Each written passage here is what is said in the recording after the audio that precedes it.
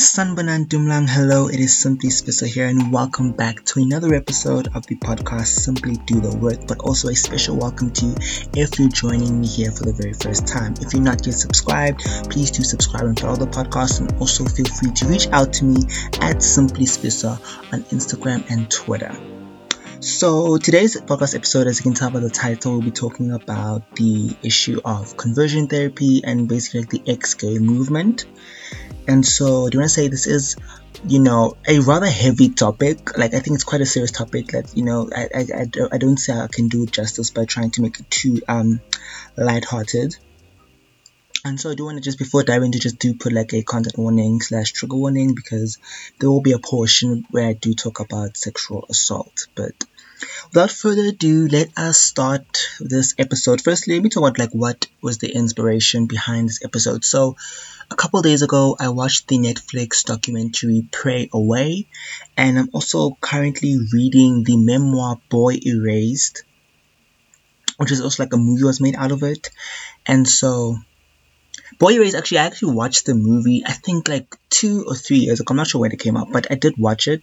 But like reading the book again kind of like really brought it brought new meaning to the story, because I also like I don't really remember much from the movie, but I also feel like obviously when adaptations are made, things are left out, and it made me really think a lot about like the movie, the Netflix documentary, and the book. Made me think about just my own experiences, and even maybe want to do a bit more research on this topic, which is what I want to share with you guys today.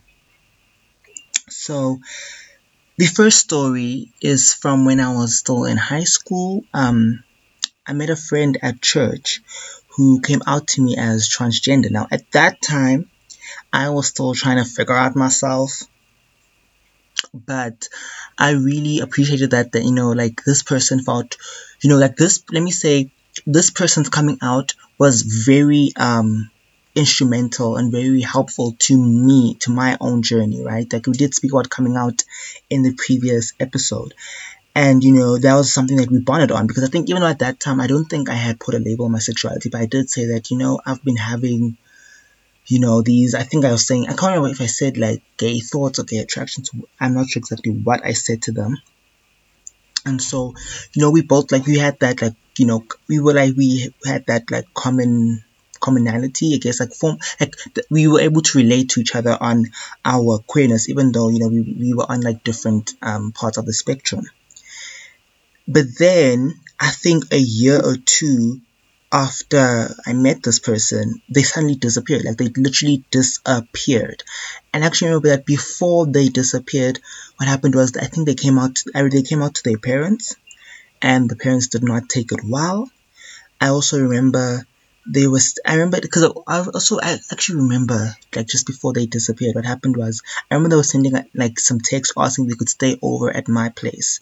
But now at that time, I was getting ready to leave for a school camp, and my dad wasn't at home, and it's just like my parents have this thing about like sleepovers. My parents are not about sleepovers, and I kind of felt like it like with just my mom. I felt like my dad's not here. Like I can't really say anything. Plus, I'll be leaving, so I don't know how that would work. And I remember because when I went to the camp, it was like literally it was in the woods. So when I was there, I didn't have any cell service. There was like no place to charge my phone, so I didn't use my phone. It was like I kept it off so that I can be able to use my phone on the way back, right, from the camp. And it's like when I came back, that person was gone. Like they in a way disappeared. And I think I did put 2 and 2. I did have assumptions about what happened, but I didn't really know, right? And so I think it was after, I think a couple weeks or months went by, and then I was like, no man, let me actually find out what happened. So I think I asked my mom what happened, because my mom was actually kind of like my mom would talk to that person's parents, and my mom was like, oh no, that person is at a rehab facility. And in my mind, like the red bells or the alarms went off. I'm like, oh no, I don't know, I don't pry further and ask my mom what rehab, what do you know? Because in my mind, okay, this is they probably sent them to a conversion center. And then I think it was, yeah, like 2 or 3 years where I didn't see this person. And then I did see them like one day because, right, I ended up going to university. Like literally, it's like in like my final year of high school, I believe it was. But their parents were still showing up at church, But like I wasn't close to the parents to be asking them for constant updates and stuff like that. But I remember like one day when I was coming home, I was home for the weekend, or I think it was a long weekend. So I came home and I went to church with my family, and then I saw this person, and I almost couldn't believe it. And I remember just speaking to them and also just finding out. I remember they did tell me that the other place they went to was sort of like a conversion therapy type of place. They would tell me how they were made to do hard labor as like punishment. They'll tell me how they had to cut their hair, and it's just that takes me on. I also another experience that happened when I was still in high school is I remember because at that time, right, I wasn't really dating IRL. In real life, I was more like all the people who I dated. It was either those like online relationships where we'd just be chatting and like nothing came out of it. There was only one person who I actually met IRL. Like let's talk about dating. We're not talking about other things. That's neither here nor. But I remember there was this person who I was dating. Right, we were talking. We were like in this online virtual relationship, and I remember out of nowhere they start quoting the book of Romans, talking about how what we're doing is wrong and we're living in sin, and like God is sort of just giving us over to our sin. And that is very traumatizing, if you're like still like 16, 17, still trying to figure out yourself, and someone who you thought, was in this with you says that type of thing. Like that is trauma. That is truly trauma. I was traumatized. But then fast forward to 2019, the infamous 2019, and there was this person who I actually met this person, I guess 2018. Yeah, 2018, we followed each other on Instagram, and that was when I was a lot more active on Instagram. I used to like play the game of Instagram once in a while. Now my Instagram is that's not the point. But yeah, I remember this person, like we followed each other on Instagram. I think they DM'd me, like he DM'd me first, and we started having conversations and just talking about, like I remember we had conversations about just like our sexuality, and I think like he briefly mentioned that he had some issues with that, and I was like, and I also mentioned that, and we were just like I think also noted we had like some like common factors, like we were both studying in like medical orientated degrees. So that's something else we bonded about, because he was telling me like how he actually wanted to do medicine, but he couldn't get into that, so he's studying like a clinical associate degree, if I'm not mistaken. And then was even saying that, he might consider like applying to like my university. And, we were just like talking. And then I remember eventually we made plans to meet up and like have a date and stuff. And things didn't work out for various reasons. Like I remember I felt like they were just putting too much pressure on me, like things were just moving way too fast for me, and so I was just like, yeah, no, I can't do this. But honestly, like that person, there are some funny moments from that story, but I will not get into for today's sake. But what was quite interesting about this person is that I don't know if it was a couple months later or what, but like one of my friends like asked me, so when last did you talk to this person? Let's call him Jacob. Like that's not his real name. When last did you talk to Jacob? I'm like, oh no, I haven't spoken to Jacob since like we tried dating, because I remember like I blocked him on like WhatsApp, and I unfollowed him on Instagram because it was messy. Okay, it wasn't just a mutual, okay, let's let things go. And my friend told me, yeah, Jacob. Then my friend like showed me an Instagram post that Jacob made where he was like basically denouncing homosexuality and saying that he's given his life over to Jesus and he no longer wants to be living in sin. And this person got immense backlash, because I think what I did mention is like they were like a micro influence on Instagram, you can say. Like I think I remember at some point they had like 11,000 followers on Instagram, and a lot of his following was from like the queer community. And so obviously when he made this statement, this proclamation, it came with a lot of backlash. I remember like, I think eventually he deleted the post, and then his account went private because like I wasn't following him anymore. And that really like saddened me. And to us, I think that encounter also triggered me, triggered me back to that encounter I had in high school with that person who I was talking to online, who, suddenly, turned on me and said, nope, you can't continue living in sin like this, And this is within 2019, if you've been listening to the podcast consistently, you see a lot was happening in that year.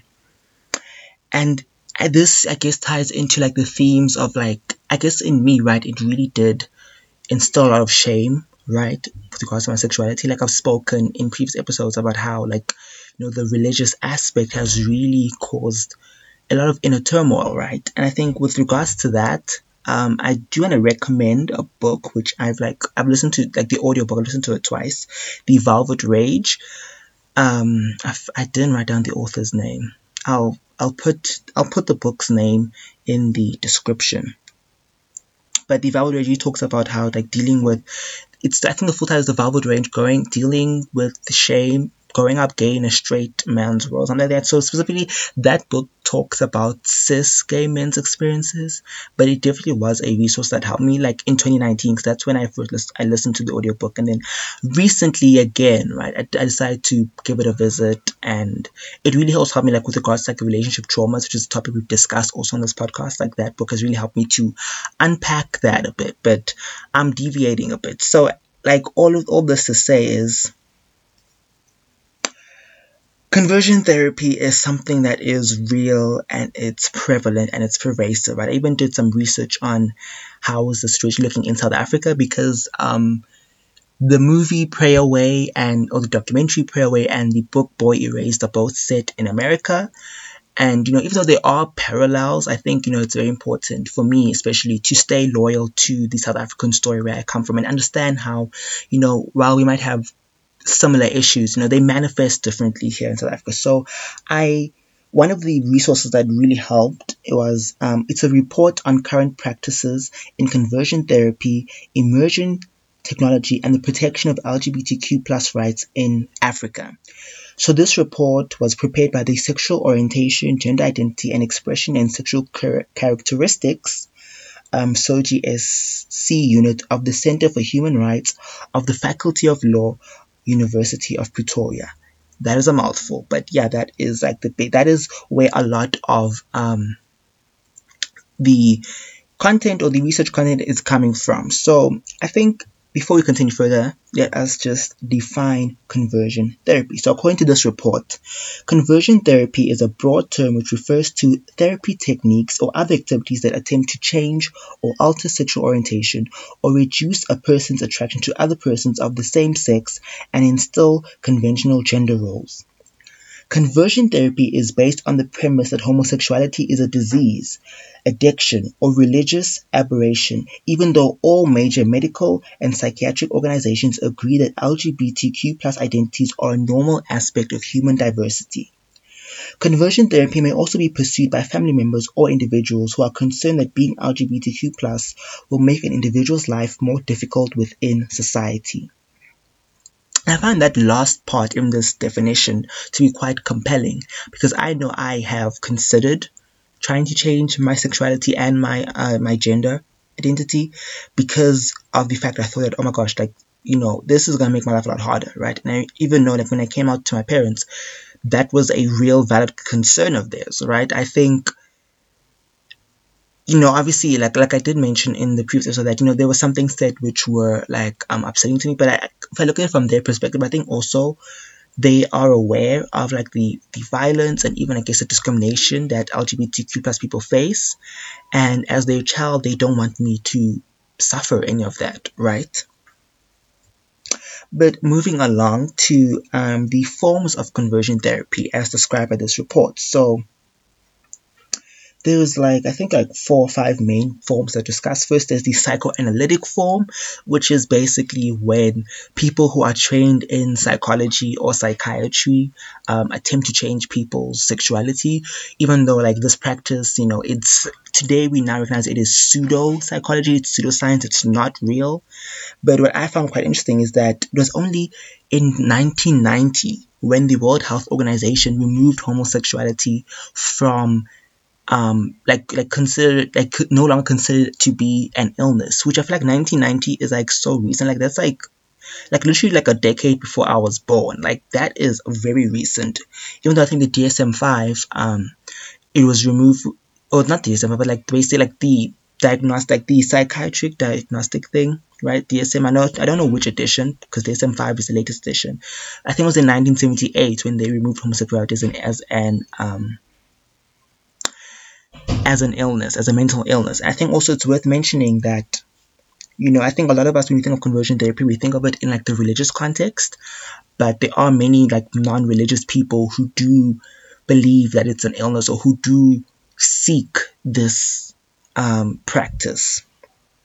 Which we got to the second form of conversion therapy is the faith-based, which I think is one we're most familiar with. It's like the churches, and also in South Africa, there's also or even in Africa, there's the traditional aspect of it, right? Where people who aren't, I mean, could be Christian or not Christian, go to traditional healers, and sometimes they're given different concoctions or herbal medications to drink, or different traditional aspects. I know even in South Africa, the Xhosa tribe, they have an initiation, right? It's a rite of passage for boys, right? And some people, if your parents suspect that you are queer in any way, they might force you to go to that initiation school so that you can hopefully come back being cis het, right? That is something which I never really thought of, because obviously me being Zulu, that is not part of my tradition, that's not part of my culture.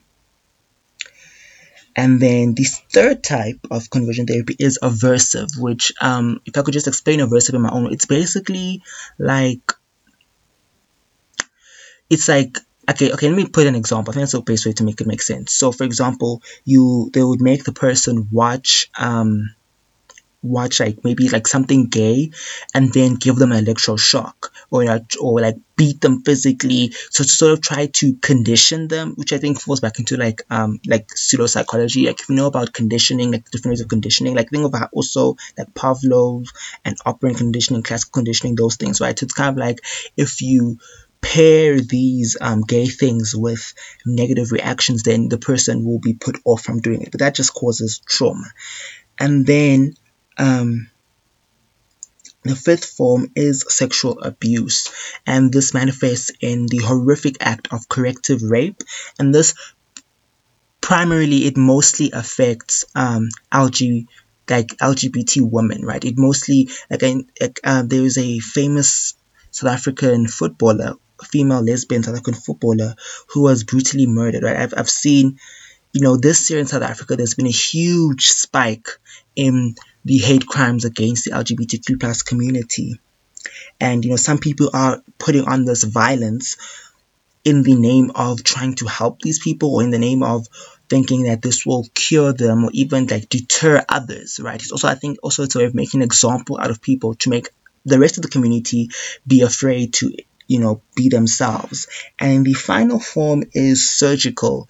Now, this is more of an ancient practice, not really done today, but they used to operate on people's brains and their genitalia, thinking that would cure them, using cure in air quotes.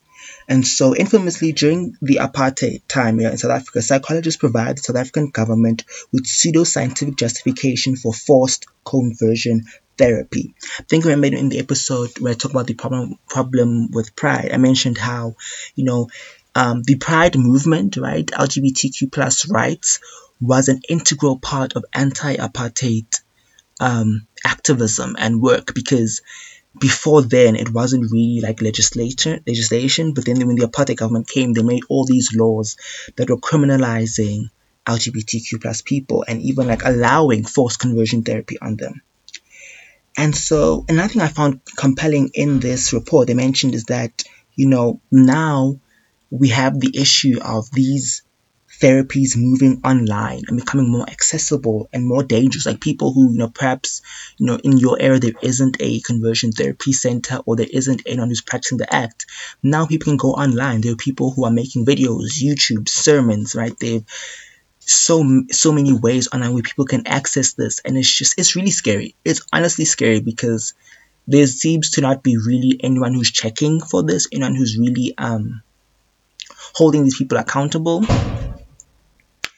Like, I found on research that they say that currently 71 countries still criminalize homosexuality around the globe.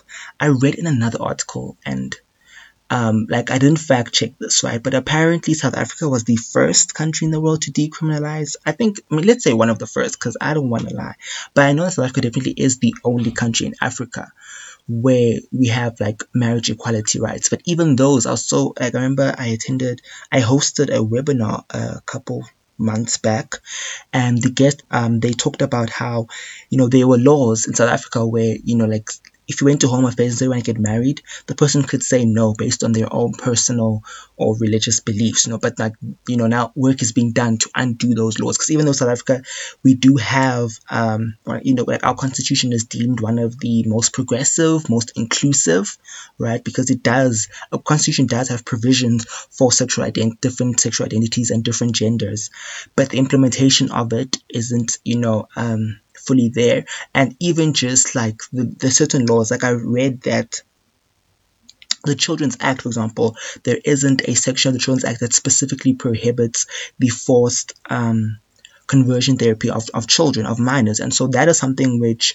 is currently in the process. I think it was in May or July. I can't remember, because I didn't write that. I don't think I wrote that down in my notes. But in May or July, that's when proposals will be made to add these things to the Children's Act to further, protect LGBTQ plus minors. Because also, I think another issue that we had, like particularly in South Africa, is that all these legislations were made, but nothing was done to address the societal issues, to address also like people's ideas and thoughts. Because I think a lot of people, yes, first of all, there are people who are just homophobic because they want to, right? Because they choose to, because that is like they're dead set on that. But also there are many other people who are like, who think that way because they don't understand, because they fear what they don't know.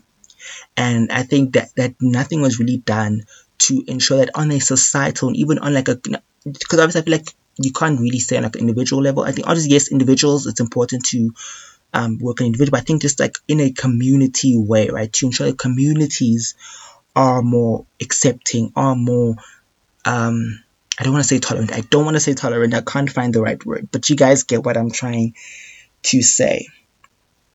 And so the trend of conversion therapy is a global issue, right? But according to this report, the highest prevalence has been registered in countries like the United States, Australia, the United Kingdom, China, and South Korea.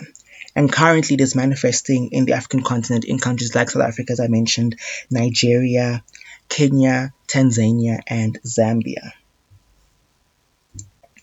And so the legal frameworks on conversion therapies, I think, like the last section that I want to talk about.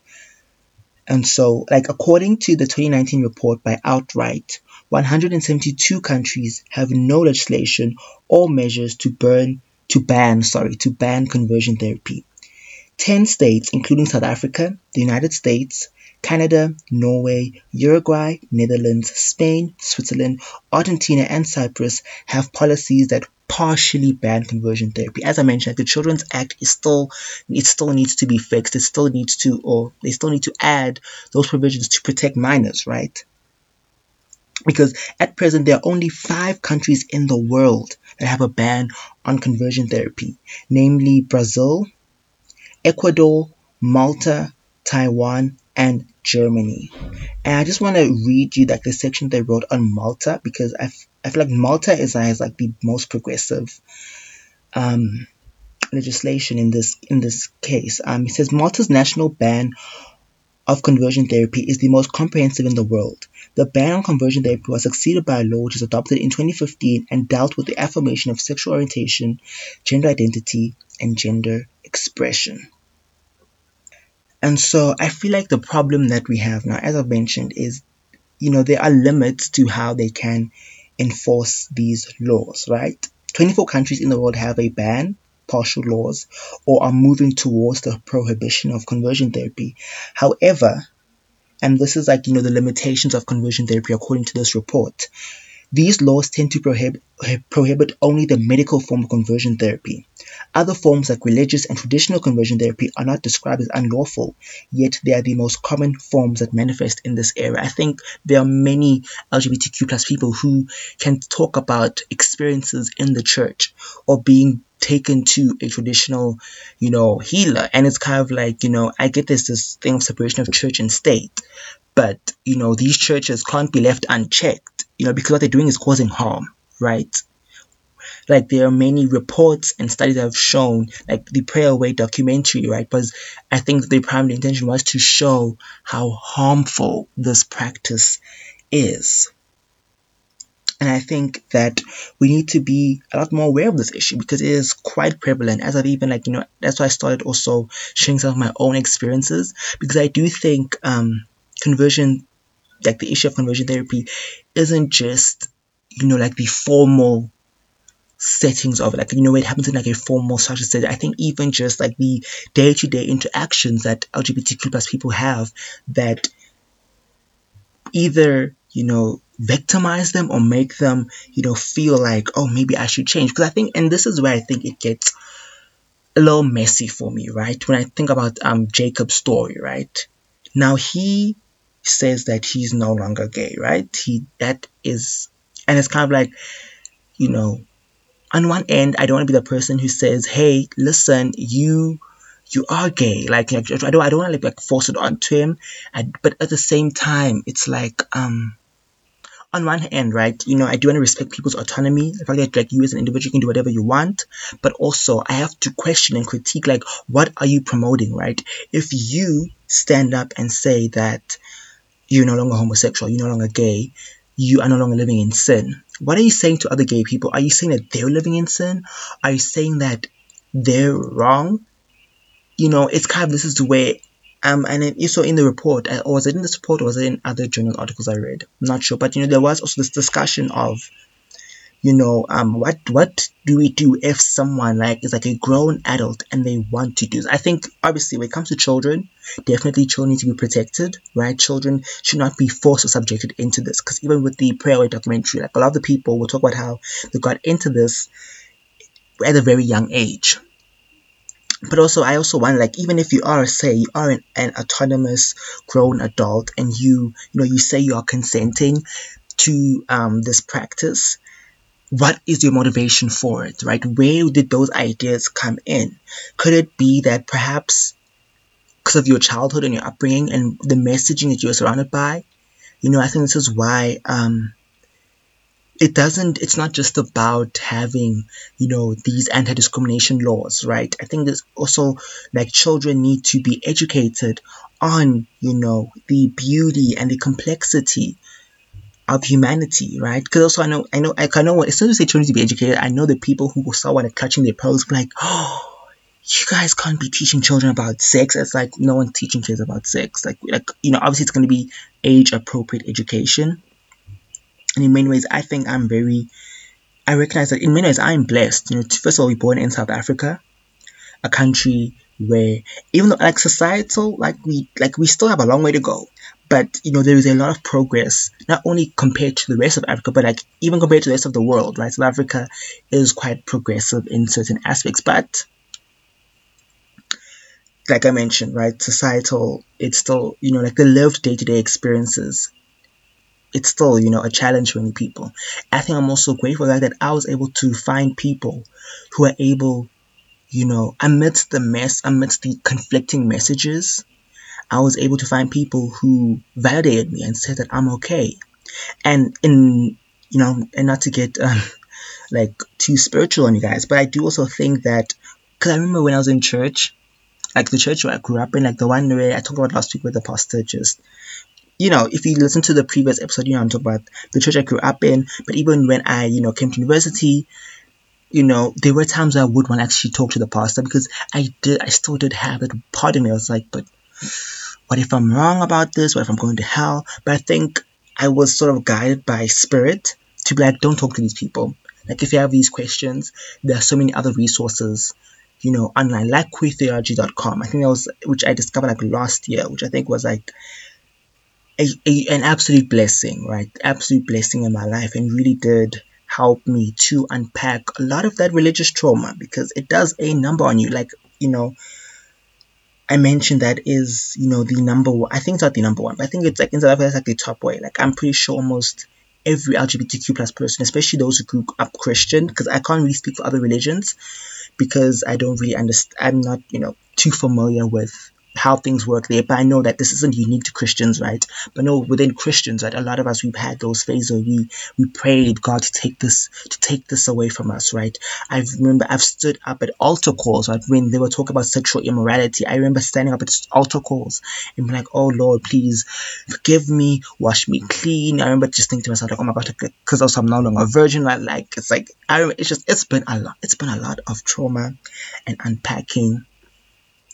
And, my intention with speaking to you guys about this is just that I think a lot of us, we don't really think about this on a daily, because it's not something that is like in our faces, right? Or also it's not something that we've experienced firsthand. And so, like I mentioned, we need to become aware of it, because it is quite prevalent and extremely harmful. And like the final thought I want to leave with you guys is that as long as homophobia exists, then this issue of conversion therapy and ex-gay movements will continue, because even like in the documentary Pray Away, right, they were primarily focused on the organization Exodus, right?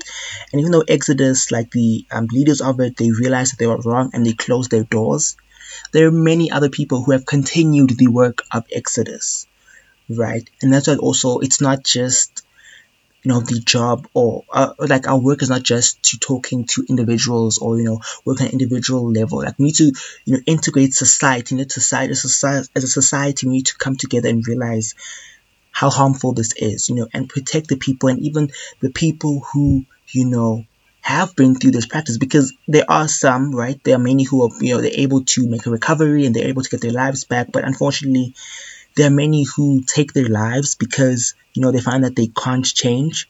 And just, I'm getting emotional, just,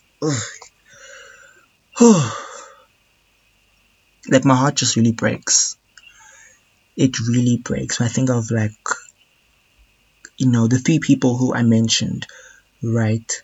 I hope they're doing okay wherever they are.